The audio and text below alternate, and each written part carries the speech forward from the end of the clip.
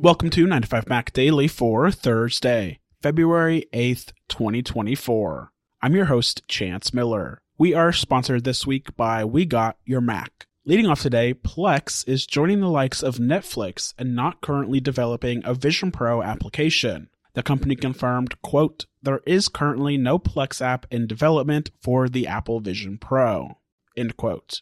The good news, however, is that Plex hasn't opted out of allowing users to run the iPad version of its app on Vision Pro, unlike Netflix and YouTube.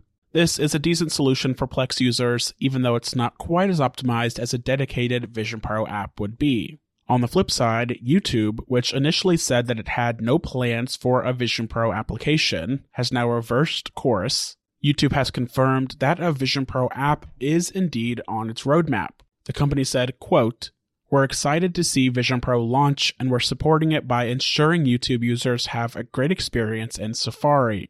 We do not have any specific plans to share at this time, but we can confirm that a Vision Pro app is on our roadmap," end quote.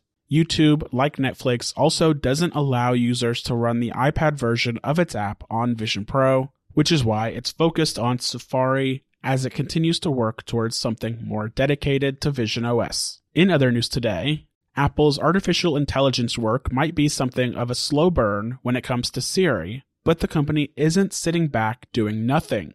In fact, Apple has just released an open source AI model for editing photos using simple text commands, something that's being described as a breakthrough achievement, named MGIE for Multimodal Large Language Model Guided Image Editing. The model allows users to use natural language to tell the editor what it is they want to achieve.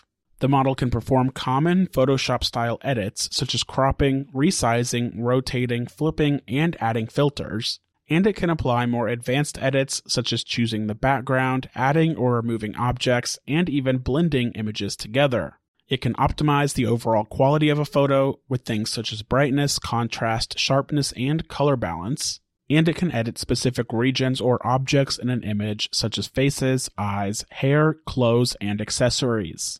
Right now, this is an open source model on GitHub, but there's an online demo that you can actually check out at the link in the show notes below. We don't yet know when or if Apple might add this capability to the iPhone, but again, for now, it's an open source model that anyone can try out.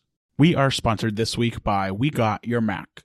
Who could forget those old Apple commercials, Mac versus PC? And while those ads harken back to simpler times, the debate continues to heat up across the enterprise. It's getting more interesting than ever, and some analysts speculate that Mac will be the dominant endpoint by 2030. That's where We Got Your Mac comes in. A new podcast from SHI, We Got Your Mac is here to help business leaders navigate the fascinating, ever-changing world of Mac in the workplace. From debunking security myths to attracting talent and overcoming adoption pains, you'll discover the ups and downs of delivering Mac at scale.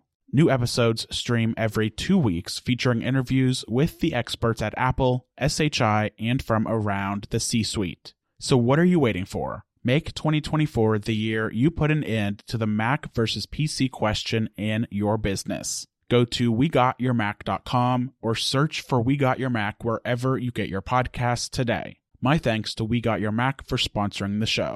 Rounding out today, Apple is persevering with foldable iPhone designs, according to a new story from The Information. The publication says Apple has been exploring foldable iPhones since as early as 2018 and currently has at least 2 active prototype models that fold like clamshell. The new foldable iPhone is described as being in early development, so don't expect it to launch anytime soon. And Apple has also been developing a larger form factor foldable iPad as an alternative to its foldable iPhone project that has faced some challenges.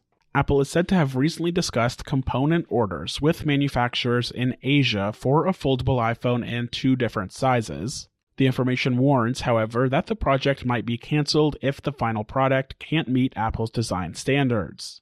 The story says that Apple's industrial design team wants to create a foldable device that is half as thin as the current iPhone model, so that when folded shut, it isn't too thick. They have also explored adding screens that face outwards so that they can be seen when the device is closed. The Information says that Apple put the foldable iPhone project on hold around 2020, and instead focused on an inward folding iPad about the size of an iPad mini. That device would have an approximately 8-inch screen, and a foldable iPad doesn't face some of the design challenges that a foldable iPhone would face, such as things like durability and thickness. And finally, for broader foldable display technology, Apple is said to be working on ways to reduce the crease in the middle of the display that appears after folding too many times.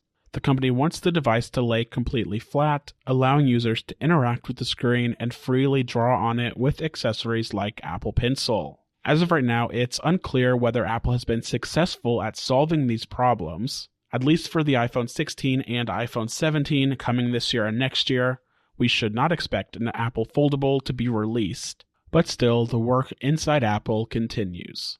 That wraps up another episode of 9to5Mac Daily. As always, you can find all of the latest Apple news on 9to5mac.com. Follow along with me on Threads at Chance H. Miller, and we'll be back tomorrow for a new episode of 9to5Mac Daily.